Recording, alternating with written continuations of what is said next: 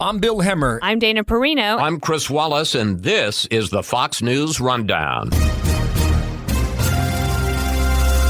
Friday, April 3rd, 2020. I'm Trey Yingst. Millions of people around the world have lost their jobs in the wake of the coronavirus outbreak.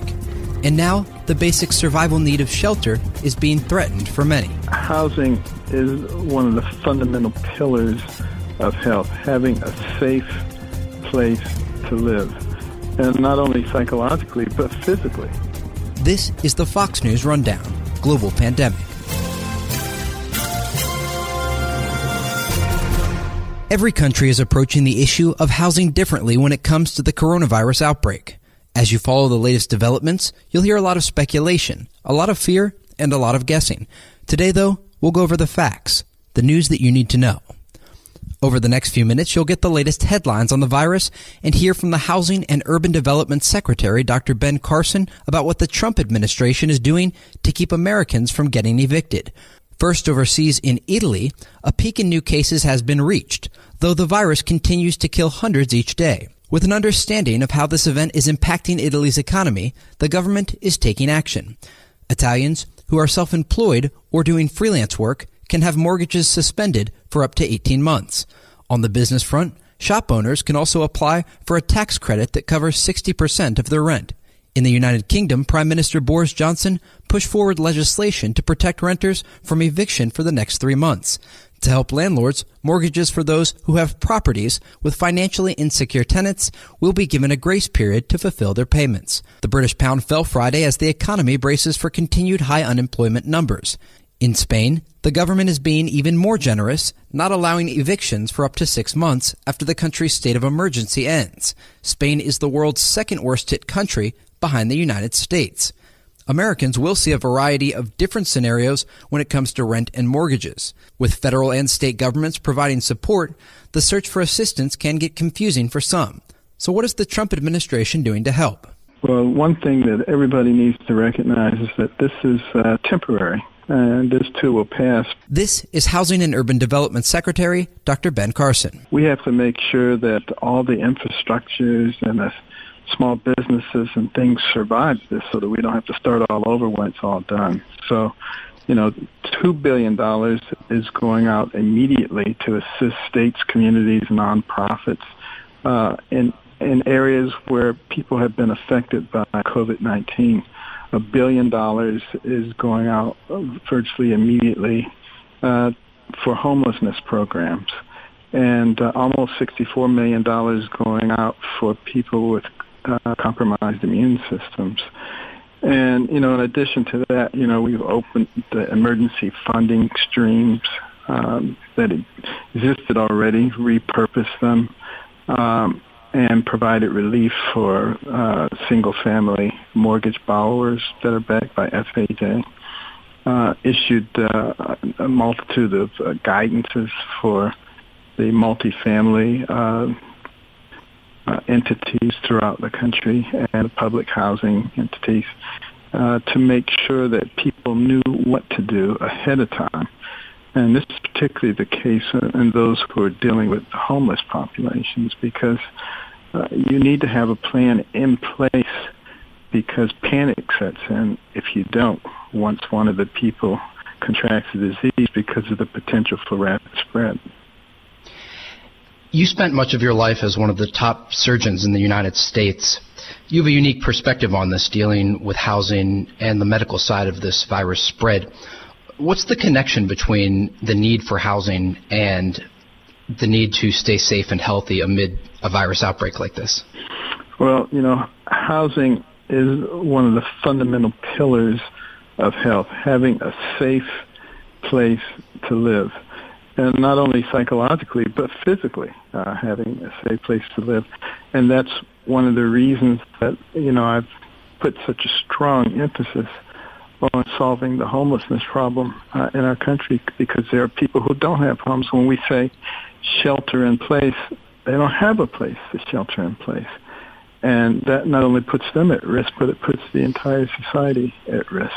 Did you look at the rest of the world when you were coming up with the plan to help American tenants and those who have mortgages we're seeing a lot of different countries in Europe taking a variety of approaches.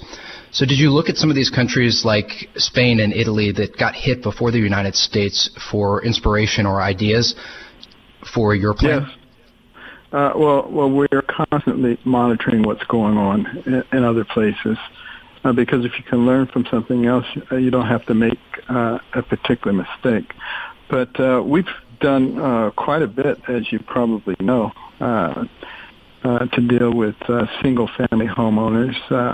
And, the moratorium on foreclosures and evictions. Providing things like partial claims so that the person is having difficulty meeting those payments. Part of the forbearance is for the services to make a separate sub-mortgage and to tack that onto the end of the regular mortgage with zero interest. And those are the kinds of things I think that are really quite creative and that will really help to mitigate the situation. The United States now has the highest number of infections across the world, and the American economy, much like other economies, is taking a huge loss right now. What should Americans do come May 1st if they don't have the money that they need to pay rent? If they see themselves coming upon a problem, and I can't emphasize it enough, call your bank, call your servicer, call whoever made that loan to you, because there is money in the CARES Act to take care of the servicers, but you have to contact them. It doesn't automatically extend from the servicer to the borrower. And going back to your role in all of this, we talk about your experience as a doctor and as a surgeon, and looking at housing from a larger perspective. I imagine the president has relied on you for guidance in how to approach this entire outbreak. I mean, what has the president said to you behind the scenes when it comes to seeking advice or asking for your opinion on how to approach this, not only from the housing perspective, but also the medical perspective? Well, one of the great things about the president is that, he listens to everybody and he listens to all of the perspectives, and because, he has to make good decisions. And, you have people on the task force who are like totally 100%, let's do the science and let's make sure we have all the scientific data here. And then you have people on the other side, on the economic side, who say, but if we do all that and the infrastructure of our financial systems is destroyed, people will die also. He has to take all of these things and integrate them together. So, we talk about, the medicine, we talk about the housing, we talk about particularly the people. He's very concerned about those people who always get forgotten. Whenever something comes up, there's a group of people, he calls them the forgotten Americans, and we need to always keep them in mind. You've been listening to Housing and Urban Development Secretary Ben Carson. We'll be right back. And you mentioned before the homeless population in the United States and how this is a particularly vulnerable group of people. Are you looking at any sort of creative answers to this problem when it comes to ensuring that people do have a place to shelter in place? One idea that has been sort of tossed around in the international community would be something that could help the cruise line industry and also the American people who are looking for housing, which would be to have the government actually use some of these cruise ships that aren't going to be in operation as basically temporary shelters. Is this something you're exploring? We have been in contact with the cruise lines, and that is progressing. That's just one of the many things. But what I'm really looking to do, there's a silver lining on everything. And, I just think it's ridiculous that we have the homelessness problem that we have in this country. And I see this as perhaps an opportunity to really solve that problem on a permanent basis. A lot of the places that have the largest number of homeless people, have just, a one-size-fits-all philosophy, and that is housing first and permanent supportive housing. And they don't look at the acute and the subacute level. You have people who are losing their housing every single day. You can't have them waiting for 5 years for you to build them, a permanent place to live. We have to have transitional housing and emergency shelters, and along with permanent supportive housing. And when we do these things, we have to be looking at getting people out of dependency. How do you find the balance between the landlords and the tenants across the United States when you put a freeze on evictions and implement some of these new guidelines to help tenants? There are landlords who are depending on that income to ensure that they can continue operating. So how do you find this balance to ensure that you're protecting everyone that is part of this cycle?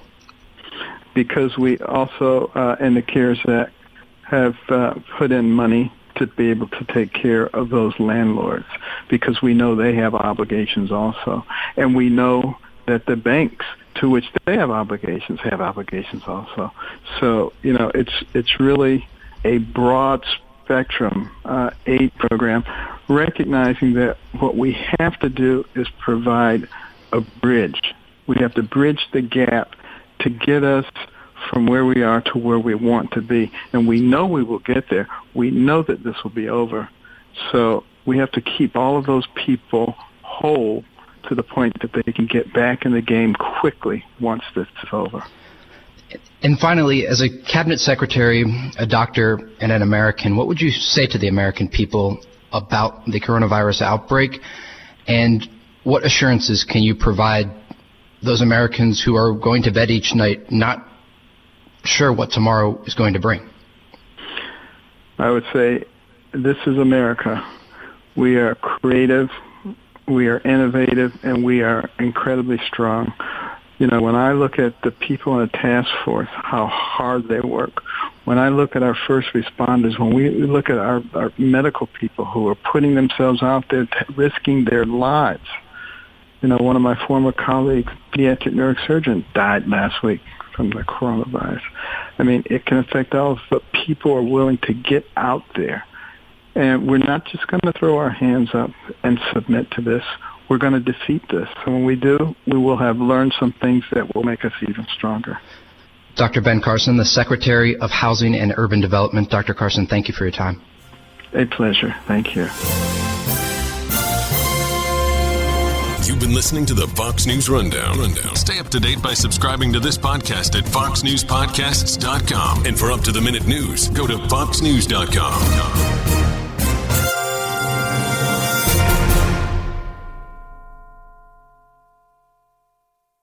From the Fox News Podcasts Network.